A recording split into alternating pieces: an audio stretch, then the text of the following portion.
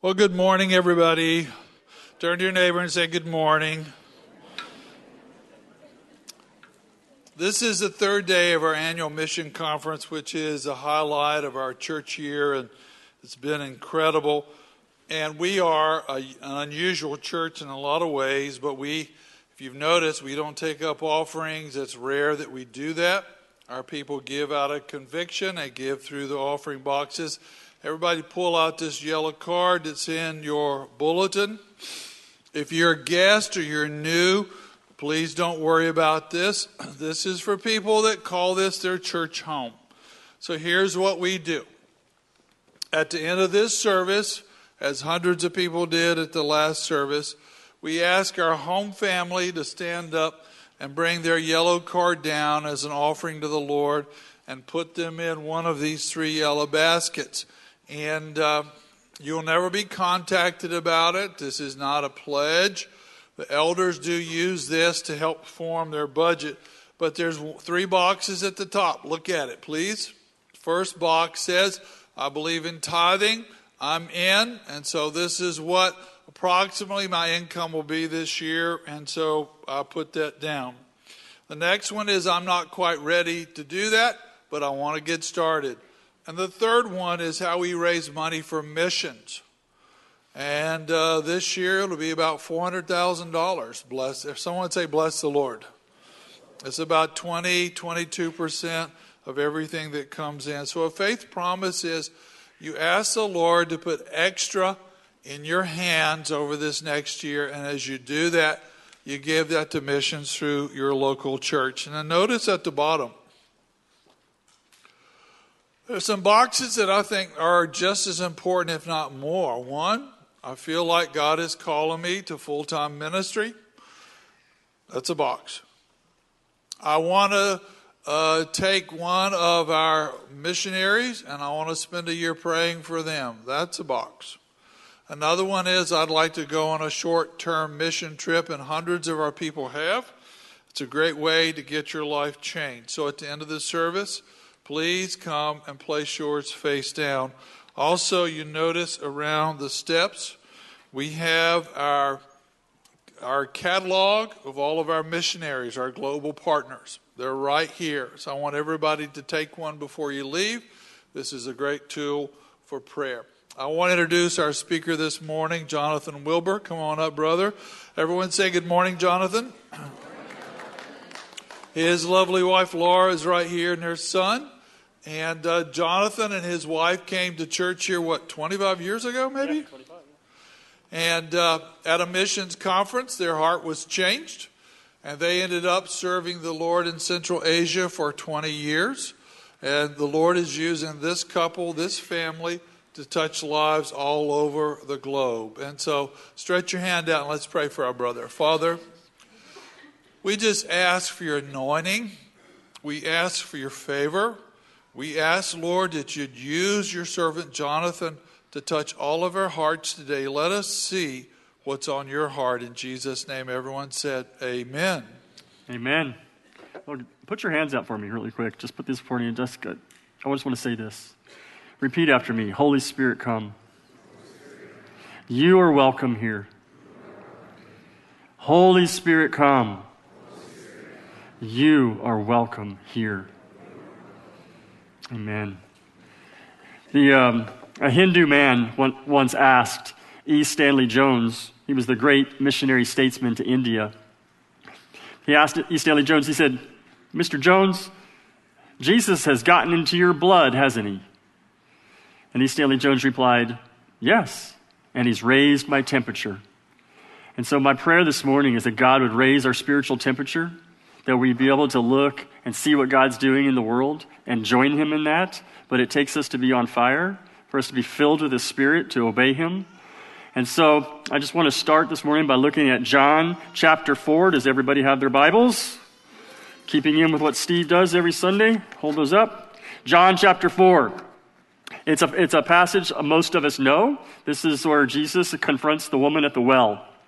And so the context here is that Jesus decides to leave Judea and go to Galilee, taking his disciples, and he decides to take the most direct route, which goes through Samaria, It's about a 70-mile journey, 2.5 days of walking. And normally, most Jews would decide to go all the way around Samaria.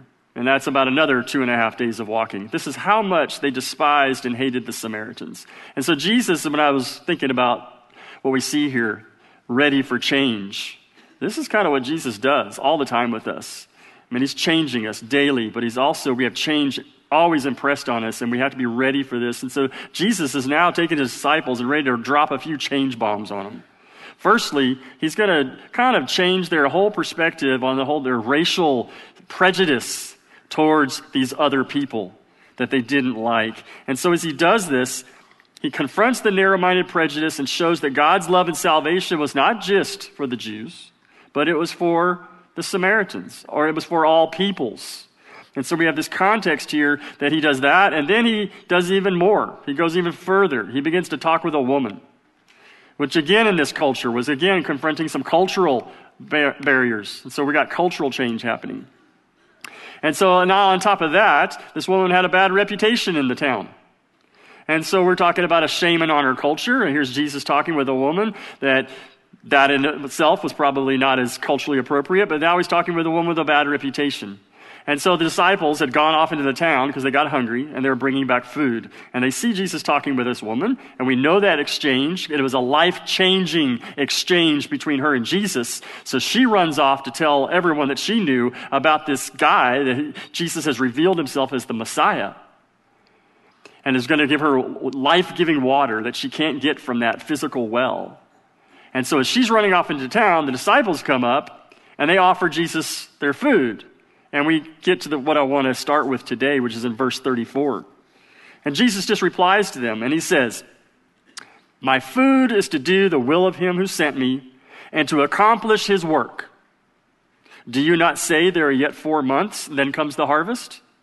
Look, I tell you, lift up your eyes and see that the fields are white for harvest. Already the one who reaps is receiving wages and gathering fruit for eternal life, so that the sower and the reaper may rejoice together. For here the saying holds true, one sows, another reaps.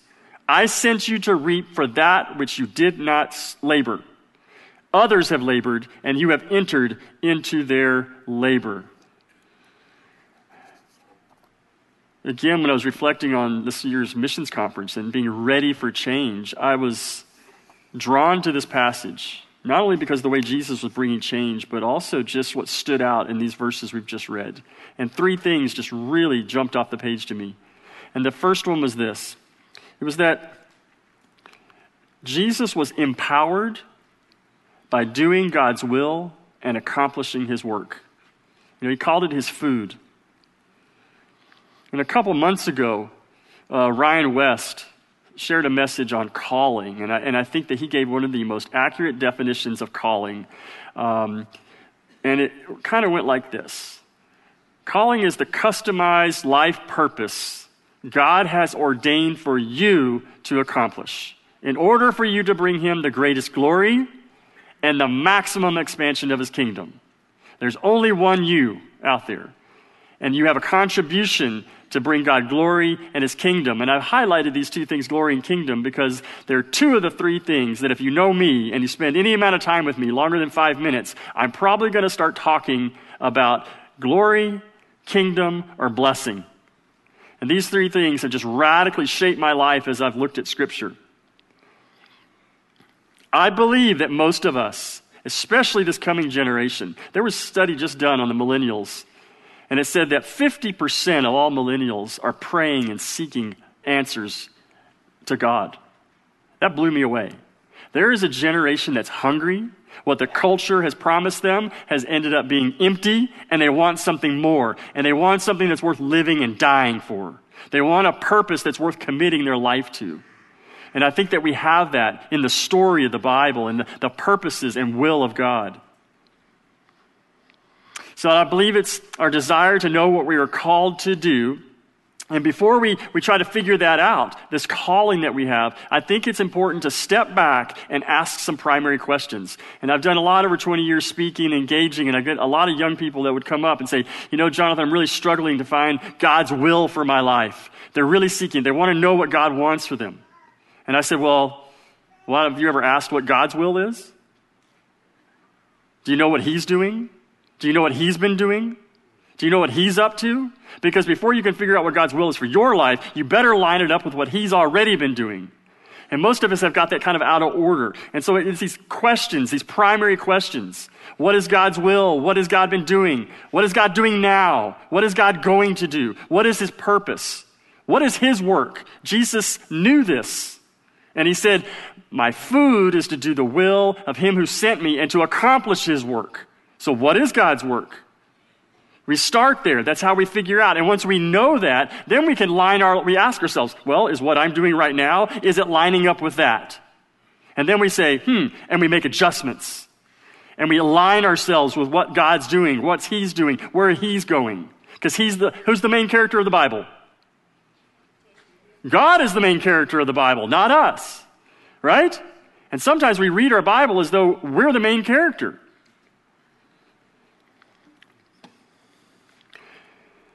He also said my Father is working, and until now I am working.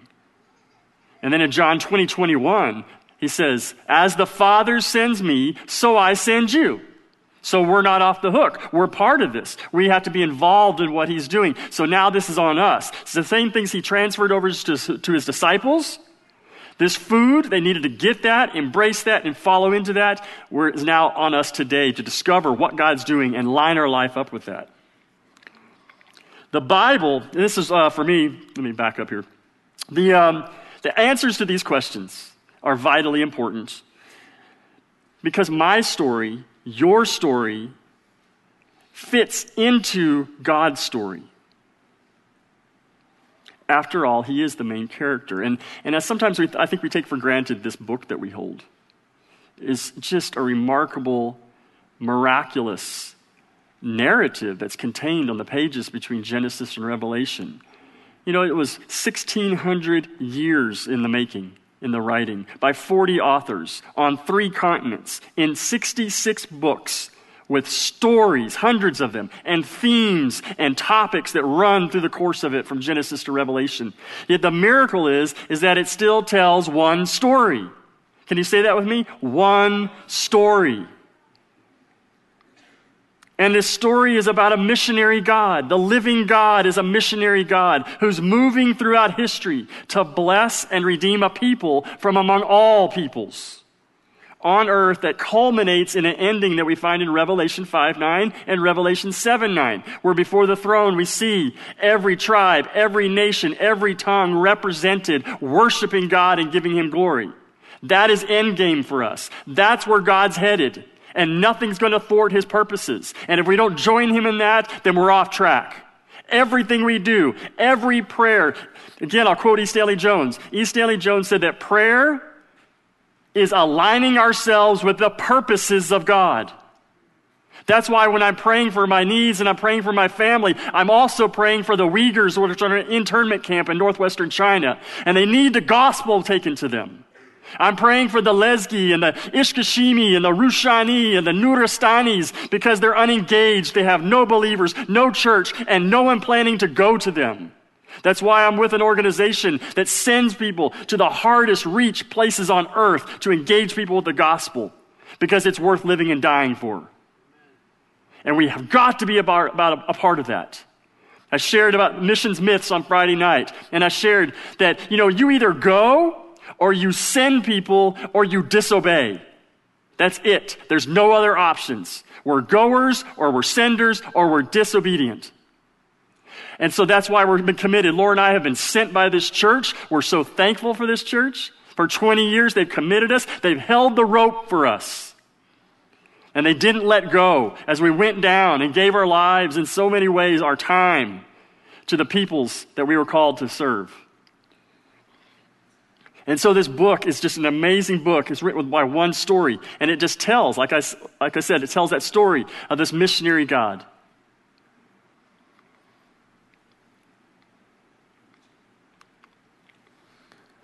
And it was this 30,000-foot view of Scripture that radically altered the course of my family's life and my life. It led us to spend 20 years proclaiming the gospel of the kingdom among 2 unreached Muslim people groups. And it just changed everything. It changed the way I prayed. It changed the way I gave. It changed the way I thought about life. It changed the way I look at current events, because I try to see it all for where God's going and what his purposes are. And then I try to line my life up with that.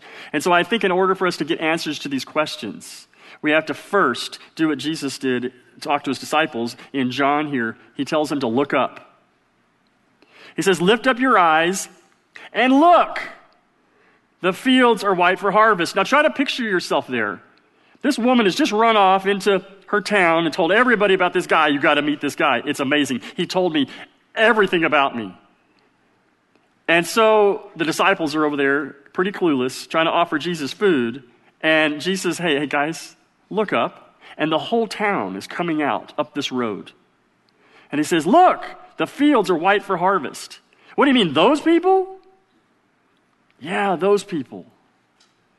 And so they made this connection in that moment. And Jesus did this over and over and over again throughout his ministry, where as he was called to the Jews, and then he would steer off and do something among the Gentiles. And then he'd go back, and he just traverses the whole New Testament, showing people from the beginning that it says in the Old Testament that he was to be a light to the Gentiles, radically altering the change in the minds of those that were following him.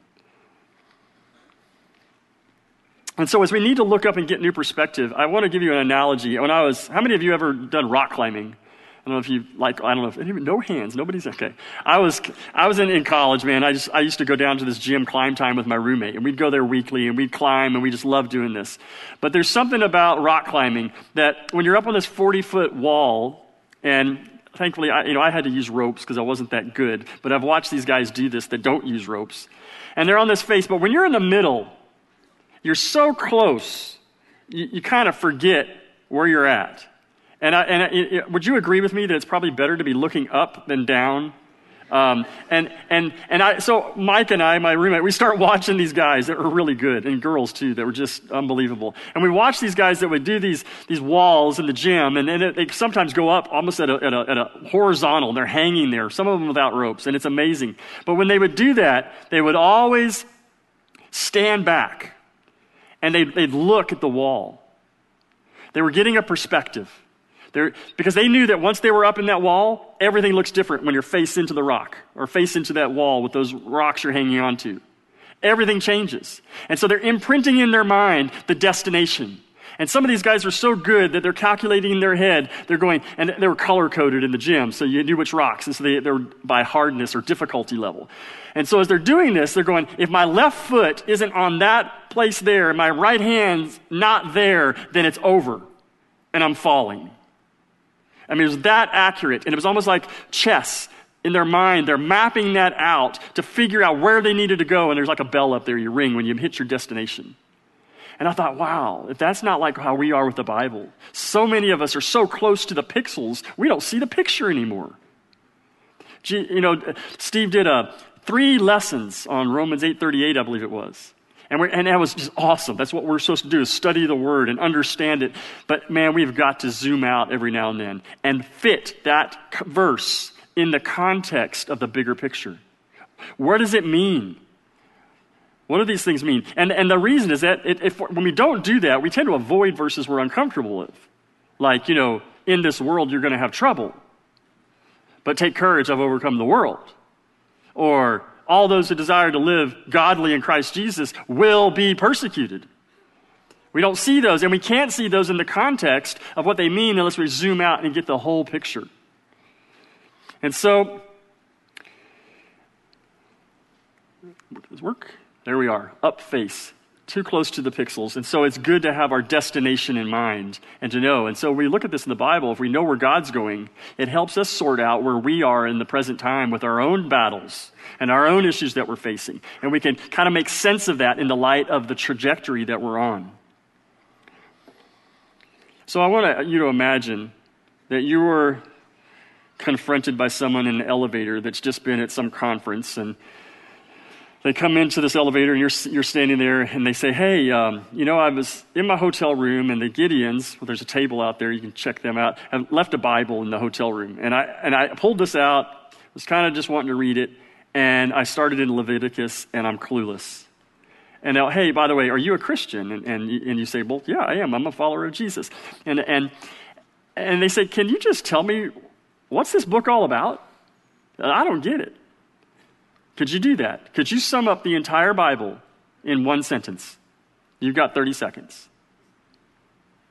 I ask this question to pastors whenever I go speak or whatever, and I just like to throw it around. Because pastors are doing a great job at giving us the details. They're preaching from the verses and the scriptures of the Bible, but they don't zoom out very often and connect with the bigger picture of what God's doing, where it's all headed. And so you can fumble around, well, Jesus, salvation, and we got these buzzwords. Well, I'd like to throw a few examples out to you. This one is Chris Wright. Chris Wright said, the biblical narrative is summarized like this. The whole Bible renders to us the story of God's mission through God's people in their engagement with God's world for the sake of the whole creation. Now again, this is the 30,000-foot view. This is the 10-second answer for the whole Bible is talking about. Another writer says it this way. It's about redemption. God's love for the human race, God redeeming man, bringing man back to himself after man had rebelled against God. Now here's mine. What is the Bible all about? It's about the establishment of God's kingdom through God's Savior, that's Jesus, for God's glory, by blessing all peoples, to the obedience of faith, to the power of the Holy Spirit. That is my one summary 30,000-foot view of the Bible.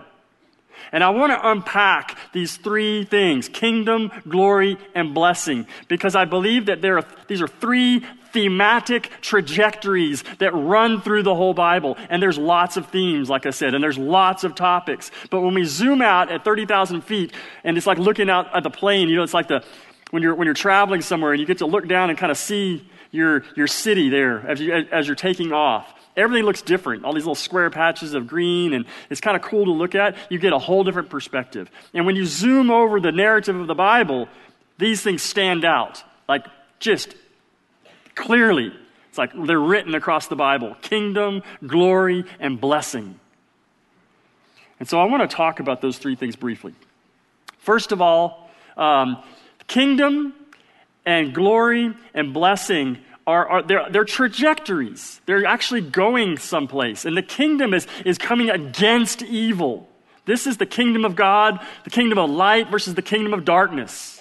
This is the prince of this world, the God of this age, little g, is against the almighty God creator. And there's been a struggle since the fall. And we're at war between these two.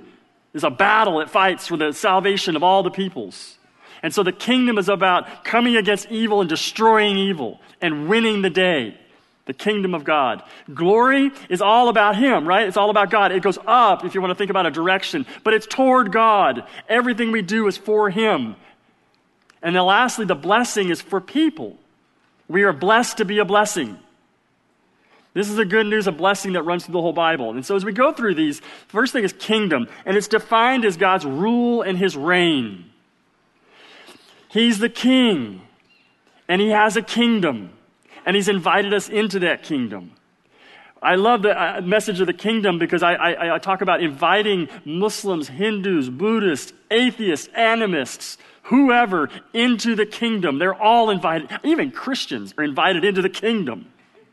Seriously, there's a lot of non-regenerate, not born again, cultural Christians that need to come into the kingdom. I don't care what you call yourself. I've got Muslim followers of Jesus. That's how they identify themselves, that are in the kingdom. Messianic Jews. We get hung up on names. But are you in the kingdom? Are you following Jesus, the King, as your Lord and Savior? We've got to think bigger. It's a bigger scope to invite people into that. And there's a message for every single person on this planet in the kingdom of God. I've got good news for you because the kingdom has come in the person of Jesus Christ. And that's why Jesus preached and he proclaimed and he did the works of the kingdom. And not only that, but he bore the wounds of the kingdom when he went to the cross and died for us. Paul said the same thing. Paul said, I'm storing up what's lacking in Christ's afflictions. See, Paul had apostolic credentials. If you didn't believe Paul when he spoke the words, and you didn't believe Paul when he did the works, because the kingdom comes in power, not necessarily in talk. The dead rise, the sick are healed, cancer vanishes in the name of Jesus. The depressed are set free, the captives are loosed, there's victory. It's the kingdom of God now on earth, and it's like already and not yet. But the battle's been won. The final battle, it's kind of like described this in terms of World War II, where we had D-Day and V-Day. The D-Day was the decisive battle that won the war. But there was more people were killed and hurt during those 2 years prior to Victory Day. And that's where we live in the church age. We're here fighting against the kingdom of darkness, and it takes its toll. And martyrs are laying down their life in higher numbers than ever before. Because it's a battle, but the final battle, the war has been won by Christ when he came and proclaimed the kingdom. We're also commanded. We're commanded to, I can't read that actually, seek first the kingdom of God, and all his righteousness will be added unto us, right? Seek first the kingdom of God and his righteousness, and all these things will be added. So it's a command to seek first the kingdom. That's above all things else. We're to seek the kingdom. Secondly, Jesus taught us to pray. How are we supposed to pray? Your kingdom come. Your will be done on earth as it is in heaven. That means now. The kingdom is broken forth now in us. Pray this before you do anything. I talked about this on Friday night, but pray this prayer before you go out shopping, before you go to Walmart or Kroger or whatever. And man, I'll be honest, I pray it most of the time because I know God will show up and answer that prayer. Because I'll walk in and all of a sudden I will see something that's it's not right. There is no depression in heaven. There isn't, sickness in heaven. And you encounter people in these places where you say, you know what? On earth as it is in heaven. And we're the bearers of the kingdom to bring the gospel of the kingdom to people around us. And so there's breakthrough when we pray, your kingdom come, your will be done. My brother was saying this, every day, everywhere, there's a place for us to have the breakthrough of the kingdom in our lives. When is the end coming? A lot of people talk about end times, and it's a great study of that. But again, it's a danger of getting so close to the pixels we miss the picture. And people just get wrapped up in that to almost an unhealthy degree. And it's all they can talk about. And to me, it just generates fear. And we start talking about all these things. You know when the end's coming? Here's when the end's coming. It's when the gospel of the kingdom has been preached as a testimony to all nations. That's ethne. In Greek, it's the panta ta ethne, the ethnic groups, all the peoples that are out there. It'll be preached as a testimony to all nations, and then the end will come. Is Jesus coming back tomorrow? Now, he can. But according to this verse, I'm pretty sure, because I know of hundreds upon hundreds of unengaged people groups out there that have yet to hear the gospel of the kingdom. And when I say unengaged, I mean a group of people that has never had no believers, nothing, not even people planning to go to them. It's one reason I represent the organization I do, is we're trying to act on behalf and call people. Some of you are called to go to the unengaged and to make that happen and accomplish God's purposes here, to make sure they get a chance, an opportunity to hear the gospel of the kingdom. When Jesus does a seminar, what do you think his topic is? 40-day seminar, that's a big one. Well, appearing to them during 40 days and speaking about the kingdom of God. Again, I'm highlighting this to show you this thematic theme that runs through Scripture that is so, so important. Again, E. Stanley Jones, another quote, he said, the least preached thing in the church today is preaching on the kingdom of God. and the understanding of the kingdom of God. So many people are kind of thinking the kingdom of God is something that we're going to get later, like when we die and go to heaven, instead of it being now. The kingdom of God is here. It's already and not yet, and we operate in that. Now let's talk about glory. So we know it's all about God. It's for his glory and not ours. And what about this? For my own sake, I do it. For how should my name be profaned? My glory I will not give to another. Jesus isn't about sharing his glory. It's not about me.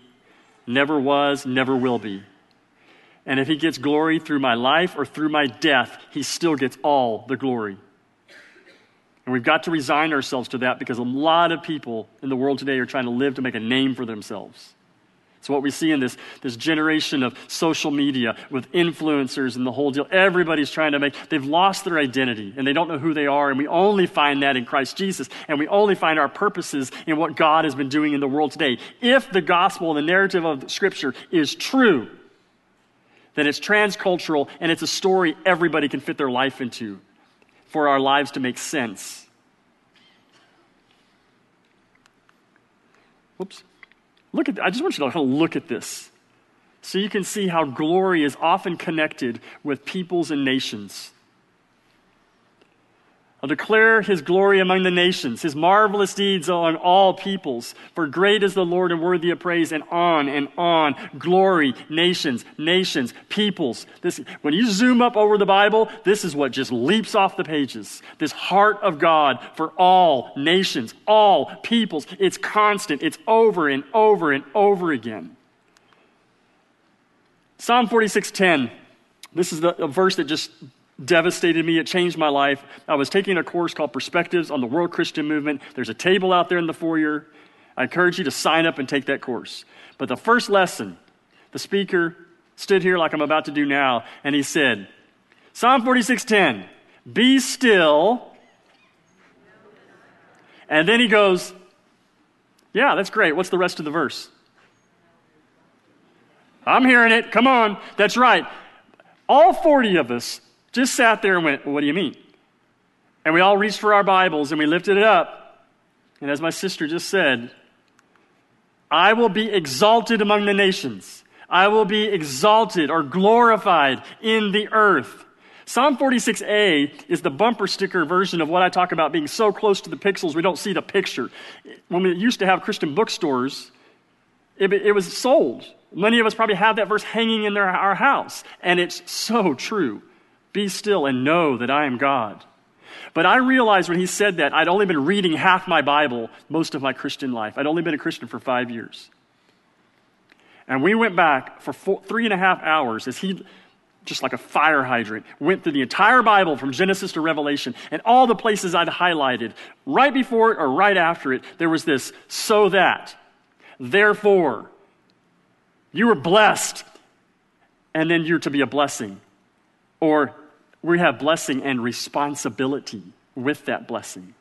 And I was just like, wow, I'd even crossed out, for God so loved Jonathan that he gave, that whole verse, right? John 3:16, which was right, and it's true. But there it was crossed out, and I didn't even see world anymore. Because he loves all peoples. And my brother just shared with me, what is one soul worth? What is one soul worth?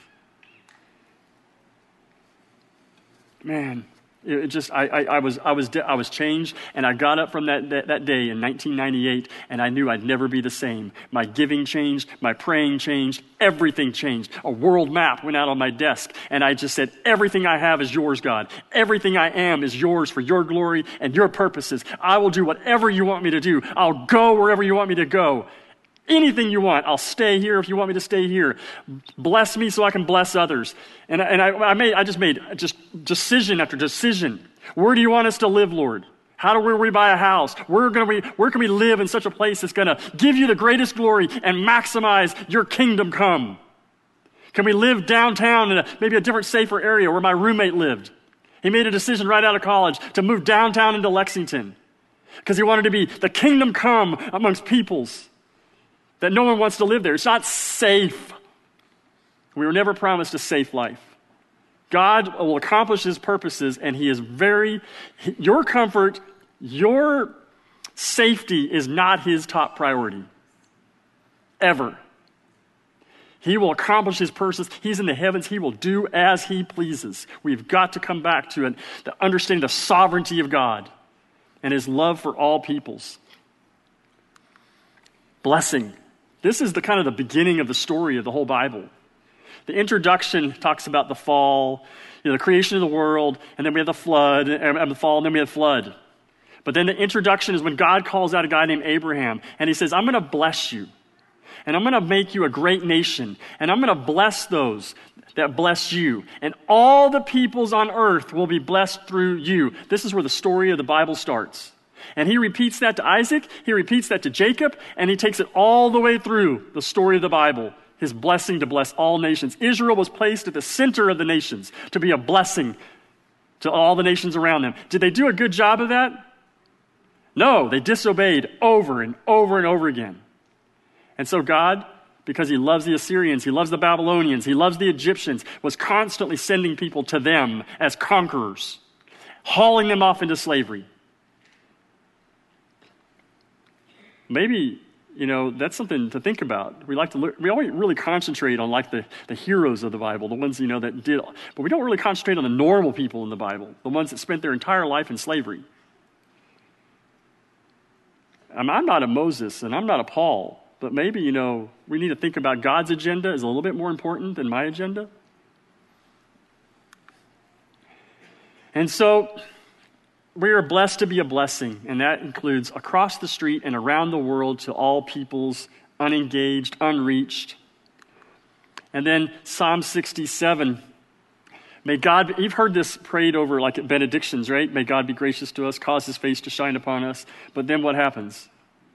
That your ways, that's one of those little conditional verses. Why does God want to bless us? Why does God cause his face to shine upon me? So that your ways may be known on earth and your salvation among all nations. May the peoples praise you, O God.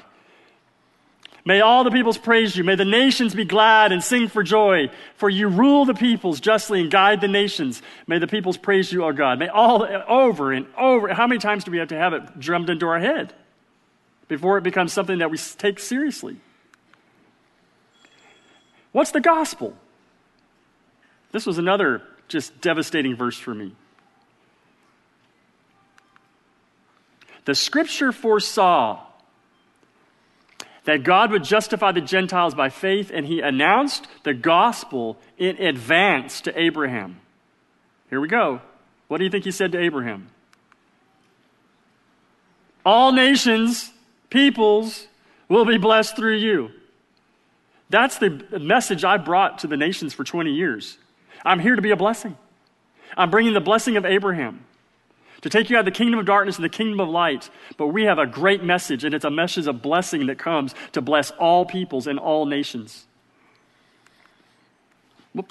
Isaiah 46:10. I will make known the end from the beginning, from ancient times what is still to come.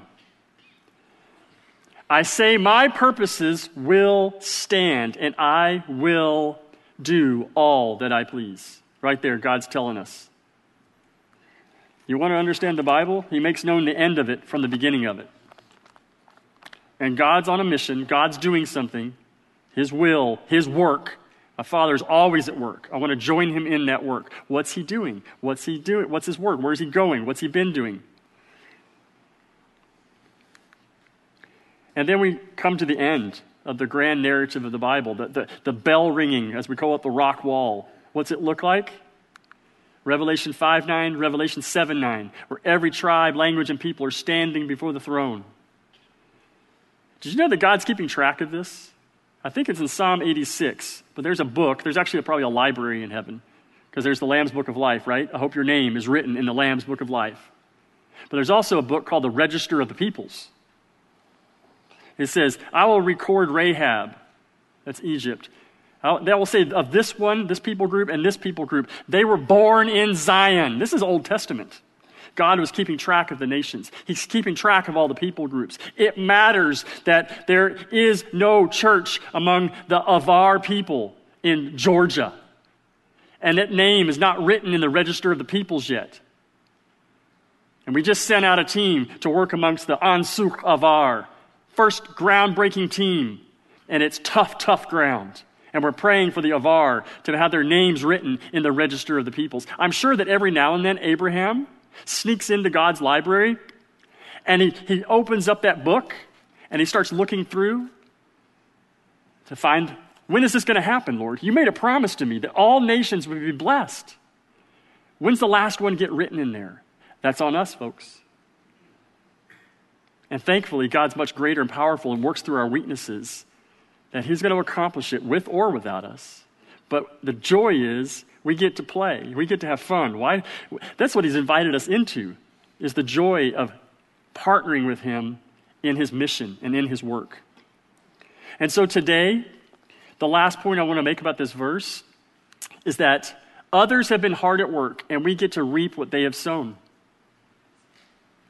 My wife shared yesterday, man, it was powerful. She talked about the persecuted church, and she talked about a divine legacy, a divine lineage. Thank you, honey. And that the reason we're sitting here today, the reason you and I have a relationship with Jesus Christ, and for most of us it didn't cost us anything. Some of us it did. But someone paid the price. Somewhere someone paid the price or suffered or gave their life so that the gospel could be given to me. And we have got to be able to stand and think about that what a treasure it is that one, that I was born here, one, that I had access to the gospel when so many don't. But somewhere someone paid the price so that the generations that follow or the ones that have come before me have had the gospel. And so they had sown and sown. Some sowed in tears and some sowed with their blood so that we now can reap. And if you'll let me, I'd like to share some really cool stories or just facts of what God is doing in the world today, where we're now reaping what others have sown. One thing that's happening that's just unbelievable in the last about 10, 15 years is this thing called discipleship-making movements. It's disciples that make disciples that make disciples, and it's just this unbelievably rapid church growth.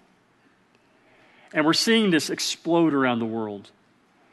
And so, the story of God's glory is that since March of 2005, the Lord has used discipleship-making movements to catalyze 87,493 new churches with 1.9 million new disciples. Come on, give God a shout for that. Many from places that the gospel has not even been heard before for over a century.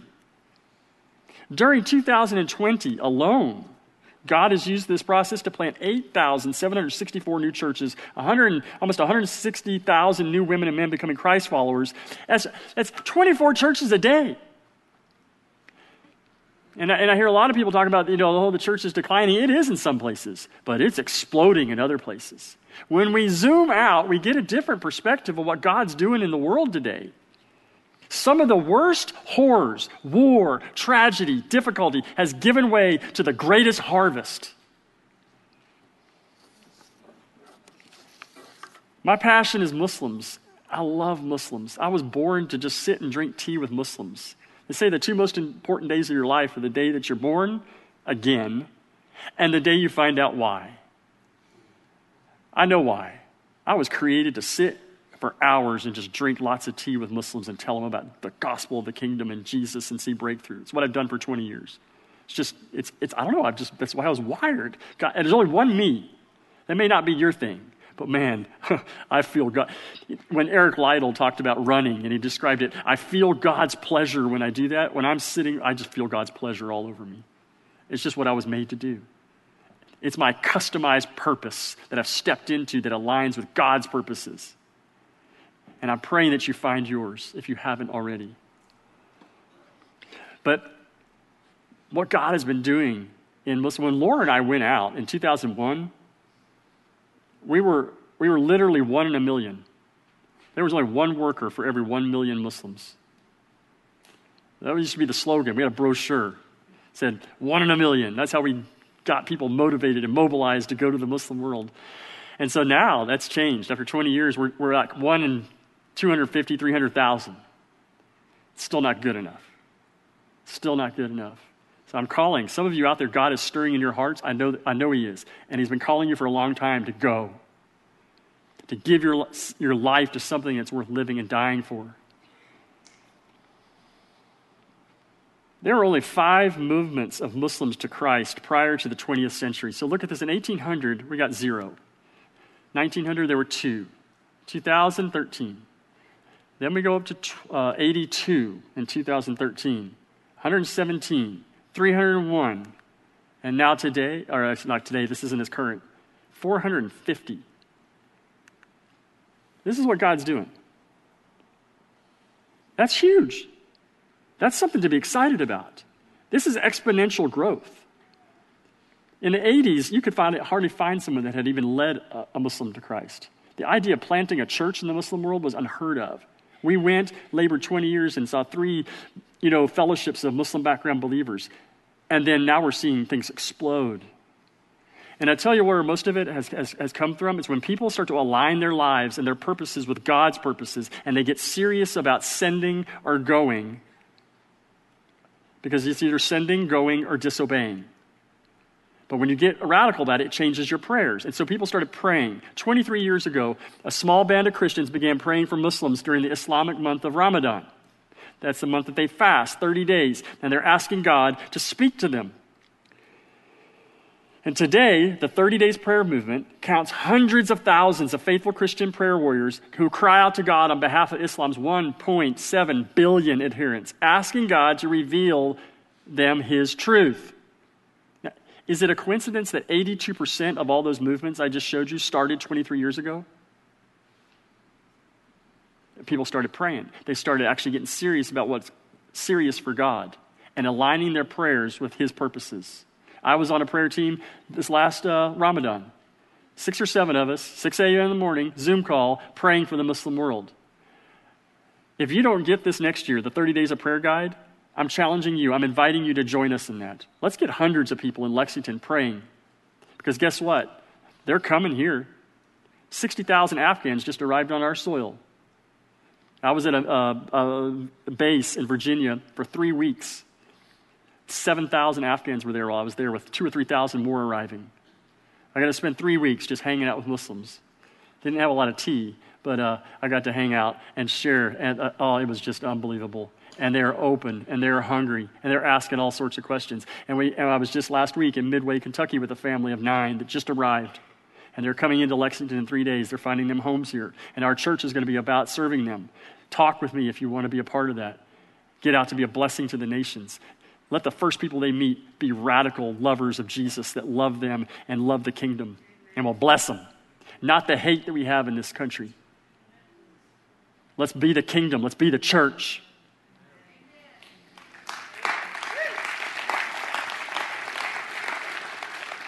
The fastest growing church in the world today is in Iran. Who would have thought of that? I sat between 2 Iranian pastors a couple of years ago when I was in Tbilisi, Georgia. And these guys were, they're next to me on right side, left side, and they kind of leaned over, and one said, hey, he said, I can't remember his name. We'll call him, Okay, my wife's saying, no names. I forget I'm live streamed. And this brother says, hey man, how big was your prison cell? And the other guy goes, well, mine was about 2 meters by 2.5 meters. And then that guy asked him, so how big was yours? And he goes, well, mine was about 1 meter by 1.5. And the other guy laughed. He goes, well, you know what? Yours is bigger, so you really haven't suffered for Christ. And then they both put their arms around me and they leaned in. They said, so Jonathan, have you ever been arrested for Jesus, proclaiming Jesus' name? And I said, oh, no, not really. And they go, well, that's okay. One day you'll be godly enough to suffer for Christ. And then in all seriousness, they said, Jonathan, for us, it wasn't if we got arrested. It was when. In fact, that's our credentials. When someone says they follow Jesus, that's the first question we ask. How have you suffered for him? Because if you haven't, you're not the real deal.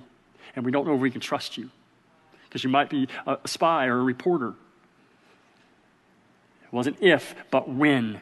Committed. Just committed. Today, there's a growing church in Afghanistan that didn't exist 30 years ago. There's an emerging movement amongst the Hazara people in Afghanistan. They're under incredible suffering right now. God's doing an amazing thing there. I don't know what he's doing, but I know it's going to align with his purposes. But boy, after September 11th, that's when things changed in Afghanistan. We had to lose a lot of lives.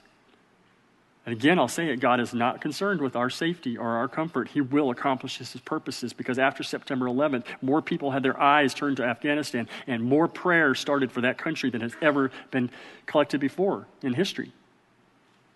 And there's breakthrough there now. So we're going to reap where others have sown. And some of them have offered their bodies as living sacrifices so that you and I could reap what they have sown.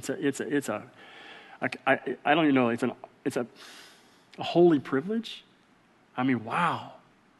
And if I don't walk through that door, the Apostle Paul said it this way: a wide door of effective service has been opened to me, but there are many adversaries, which is true.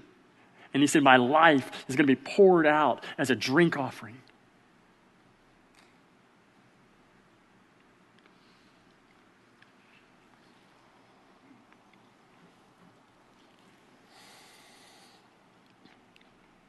In conclusion, I just want to pray this over you. Lord, I pray that we will respond and say with Jesus that our food is to do the will of him who sent us and accomplish his work here on earth by looking up, seeing that the fields are white for harvest, and then go across the street and around the world to proclaim the kingdom and be a blessing, and doing it all for his glory, your glory, Father. Will you do that this year? Will you give more than you've given? Will you pray extraordinarily? Extraordinary prayer is just adding, if you pray 10 minutes a day, add a minute. It just became extraordinary. Don't try to eat the whole elephant at one bowl. Just do more than you've done. Commit more of your resources. Align yourself with what God is calling you to do. Some of you need to go. Some of you need to check out those tables out there. And as you fill out these cards, pray that. I want to align myself with God's purposes. Amen? Thank you. Steve, if you want to come on up, man.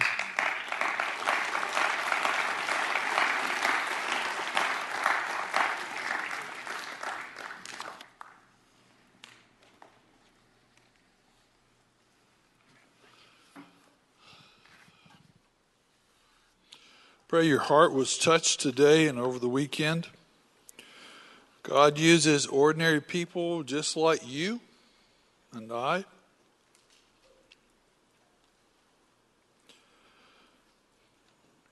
As we have our final time of worship, our time of response, 3 things I'd like to offer to you. One is that you would come forward. Now, again, if you're a guest or you're new, don't worry about this. But if this is your home church, this is what we do. As an act of worship, bring your yellow card forward. Respond to whatever he says to you. Place it face down in the basket. We'll also ask you to just come to the altar. Come and kneel. When your knees go down, your heart flies open. Come and humble yourself and just yield yourself. Offer yourself. Let him do what he wants to do in your life. Don't resist him. Just say yes and take the next step. Last week, the board voted to throw in another $45,000 out of our budget to missions, which will get us to about 22%. We're grateful. I want to see that percentage keep going up, so there's more people that get a chance to hear the gospel. Out in the foyer, there's a lot of our global servants out there. If you've never been on a short-term trip, I went on my first one. 35 years ago, changed my life, and I've been going ever since. There's a group called Go International. Just say, I want to go on a trip. There's a bunch of them next year. They will contact you. But maybe God is stirring you to give yourself to a career in missions. There's another group called Cornerstone out there that will help you take the first couple of steps to do that, no matter how old you are. The last one is you come to the altar, pick up one of our little catalogs where all our people are serving. It tells you their story, tells you how you can contact them, and choose at least one of them that you're going to pray for on a regular basis all year. Lord, we just thank you that our life is like a seed that we sow into the ground.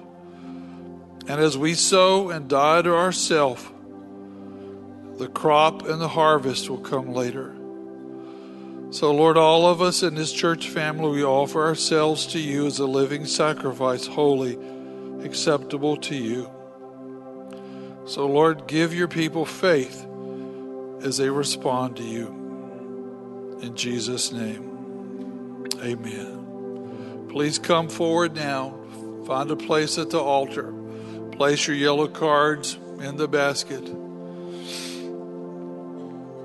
And let the Lord help you today.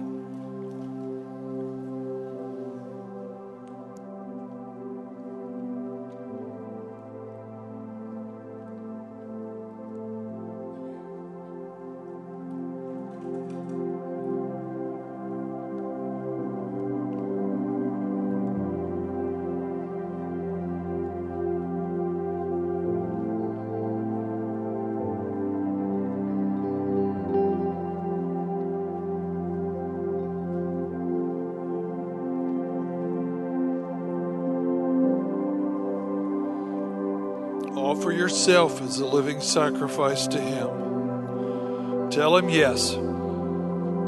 Tell Him you'll do whatever He asks you to do. Give your years, your heart, your gifts to Him, and let Him multiply.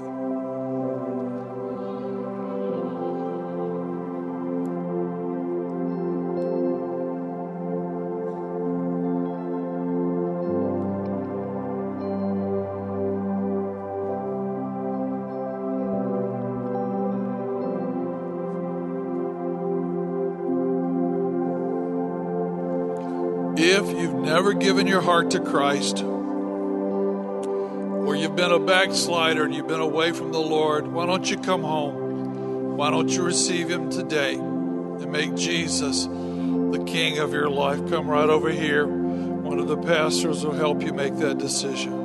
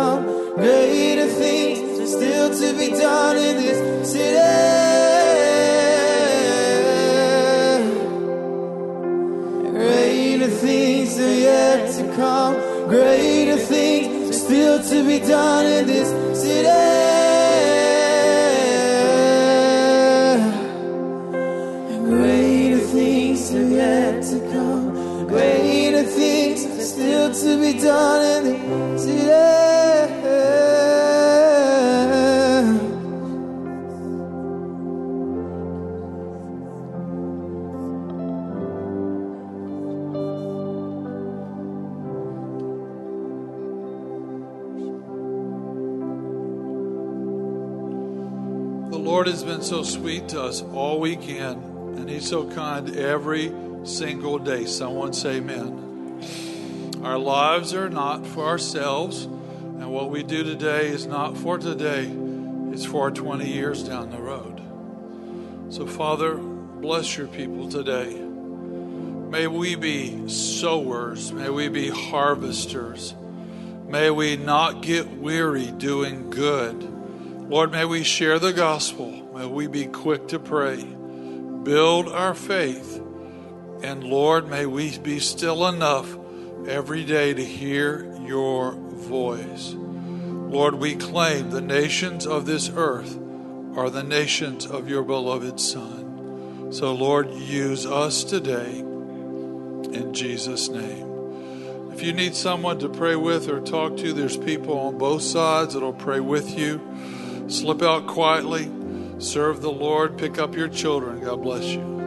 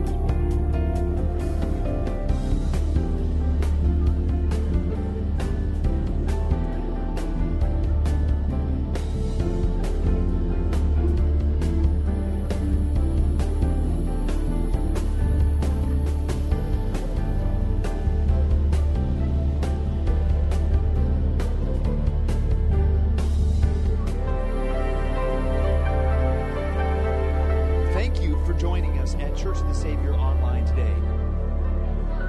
We hope you are encouraged to pursue God and grow in your walk with Jesus.